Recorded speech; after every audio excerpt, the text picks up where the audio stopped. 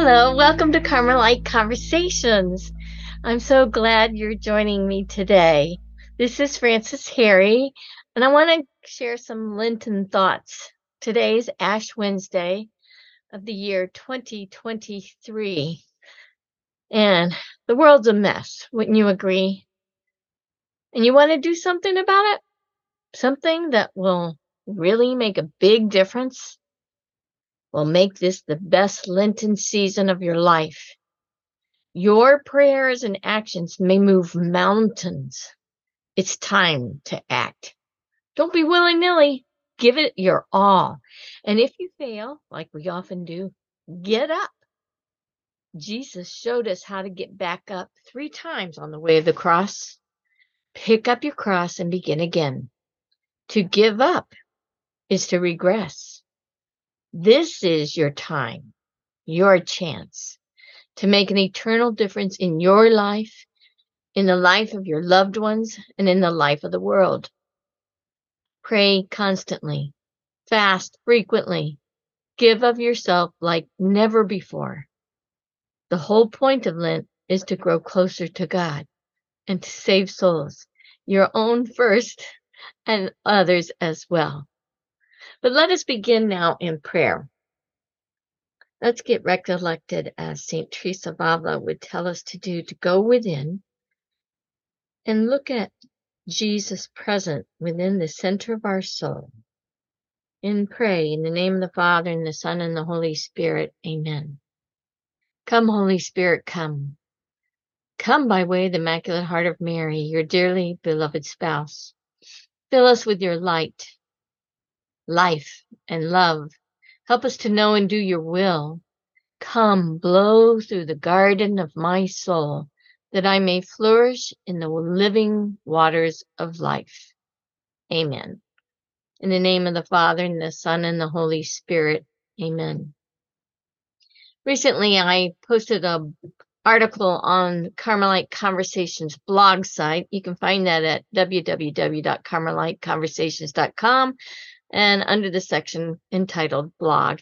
And that's where this article is posted, where I compiled several ideas on what to do for Lent, and especially regarding prayer and coming to know Jesus more intimately. Because as we come to know him, we come to love him, and then we come to serve him in a myriad of ways. There are so many suggestions online about all these areas of these Lenten actions of pray, fast, and give. It's a plethora. It's a feast of choices. What it comes down to is being convicted and choosing what to do.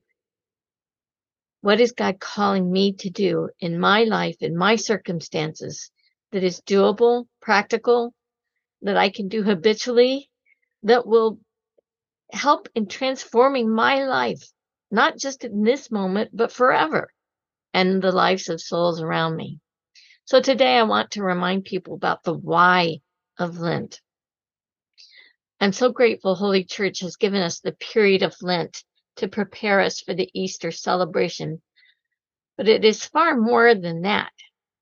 I like to think of Lent as a time of focused spring cleaning. Yes, it's a time of soul searching and purification. At least it should be, right? We become complacent at times, though, through our daily living, and we need a boost to get out of this complacency and get spiritual as well as material adjustments made. You know, when we make New Year's resolutions, it's usually about something a person wants to improve for their own benefit. With Lenten resolutions, it's really about heading more directly to eternal salvation, to heaven.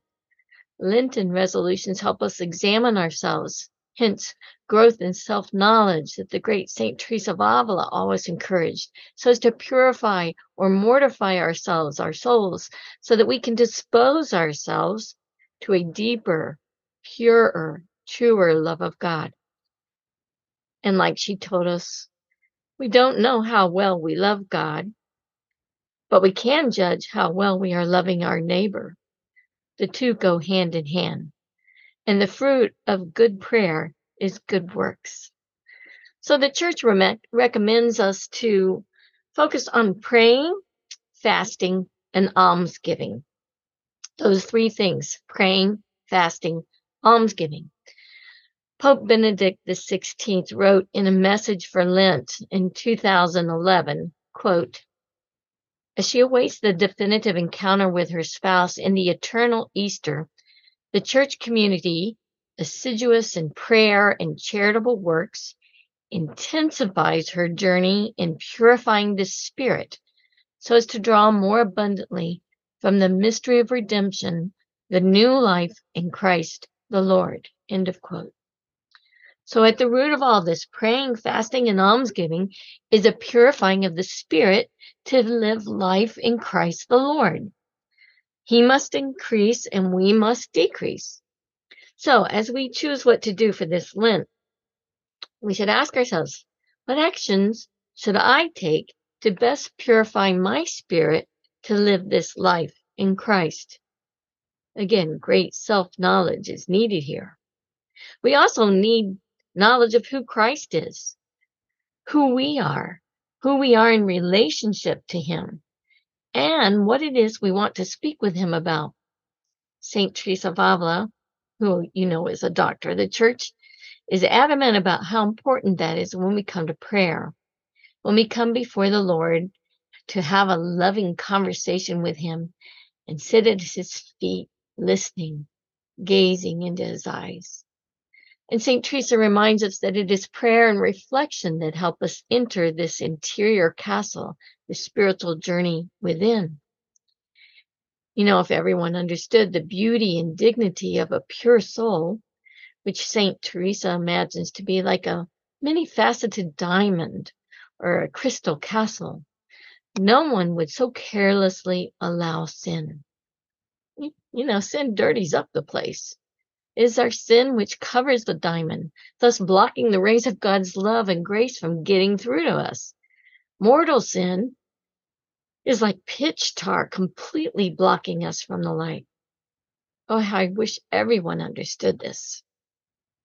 So the church has provided us with a great battle plan to overcome our sinfulness. Pray, fast, give. Pray, fast, and give. Give alms. These three strategies help us to conquer the threefold love of the world, right? Love of the world pulls us down. What is the love of the world? It's lust of the flesh, lust of the eyes, and pride of life, which line up with the sins of the flesh, lust, which damages the harmony between God and the soul, the sins of the eyes, avarice and greed, which harms the harmony between the soul and the body, and the sins of the pride of life, which hurts the harmony between the body of man and exterior goods. We can see how this great battle plan has been employed since the beginning of time. The scripture readings for the first Sunday of Lent this year give us great examples. We start in the book of Genesis. That would be Genesis chapter 2, verse 7 through 9, and chapter 3, verse 1 through 7. We see this threefold slavery into sin show up with Eve, who saw that the tree of knowledge of good was, the tree of the knowledge of good and evil was, quote, good for food. And that was the physical lust, right? Quote, pleasing to the eyes. Well, that is the avarice or the greed, the desire to have more than what we need. And, quote, desirable for gaining wisdom, which is pride straining to make self equal to God. Where else do we find this triple slavery to sin play out? You will notice it in Psalm 51, verses 3 through 6, where we hear the famous Psalm of David, be merciful, Lord, for we have sinned. The context of that psalm was that David, after his sin with Bathsheba, wrote this penitential psalm. Well, here's how that spiritual battle played out, resulting in David's fall. First, he desired the beautiful Bathsheba, who was another man's wife. That was the lust of the eyes. Second, sleeping with her was the lust of the flesh. And three, being too proud to admit his sin, He was responsible for the murder of Bathsheba's husband to hide his own sin, so the sins of pride. Thankfully, David did repent and wrote this beautiful penitential psalm, which is one that I would ponder deeply during this Lenten season. Pray frequently. Then again, we will see the devil tempt Jesus in the desert in the Gospel of Matthew, chapter 4, verse 1 through 11. First, we have the lust of the flesh. The devil says, "Command that these stones become loaves of bread." And then for the pride of life, the devil says, "Throw yourself down from the temple and let the angels catch you." Well, essentially perform a stunt that would cause everybody to follow you. And the third one, lust of the eyes. The devil showed him all the kingdoms of the world and their magnificence, saying he'd give them all to Jesus if Jesus would only worship him. Well, we know Jesus overcame the evil one. In each one of these temptations, Jesus opposes the temptation by quoting from Scripture, especially from the book of Deuteronomy. Jesus overturns the threefold fall of Adam and Eve, the threefold fall of David, and he helps us overcome ours too. We are called to overcome these temptations as well. Do our part. Hence, the church lays out this threefold battle plan, especially for Lent. Pray, fast, give alms. Additionally, we have the threefold theological virtues, faith, hope, and charity, with their corresponding superior faculties of the soul, which are intellect, memory, and will, which help us exercise the evangelical counsels of obedience. You can think of humility there. Poverty, which is our detachment, and chastity, which is our purity. This triple harmony is what we aim for to overcome the triple slavery or the disorder of the pride of life, the lust of the eyes, and the lust of the flesh. Obedience puts to death pride. Poverty puts to death the lust of the eyes, and chastity puts to death the lust of the flesh. Now, we are all tempted to sin, but Lent is our great opportunity to focus on the spring cleaning of our souls, to grow in harmony with God, to conquer our sin, and to love our neighbor. Fasting mortifies the lust of the flesh. Almsgiving mortifies the lust of the eyes and our greed, always wanting more. And prayer mortifies pride and increases our dependency on God to do His will, not our own. Thy will be done. As Pope Benedict XVI said in his Lenten letter in 2010, I quote, "Through the traditional practices of fasting, almsgiving, and prayer, which are an expression of our commitment to conversion, Lent teaches us how to live the love of Christ in an ever more radical way. In synthesis, the Lenten journey in which we are invited to contemplate the mystery of the cross is meant to reproduce within us the pattern of his death from Philippians 3, verse 10, so as to effect a deep conversion in our lives, that we may be transformed by the action of the Holy Spirit, like St. Paul on the road to Damascus, that we may firmly orient our existence according to the will of God, that we may be freed of our egoism, overcoming the instinct to dominate others and opening us to the love of Christ." End of quote. I pray may Pope Benedict XVI please intercede for us before our Lord and obtain for us a fruitful Lent with deep conversions of heart. Let us pick up our cross and follow Jesus, that we may unite with him and participate through him, with him, and in him for the salvation of souls, starting with our own.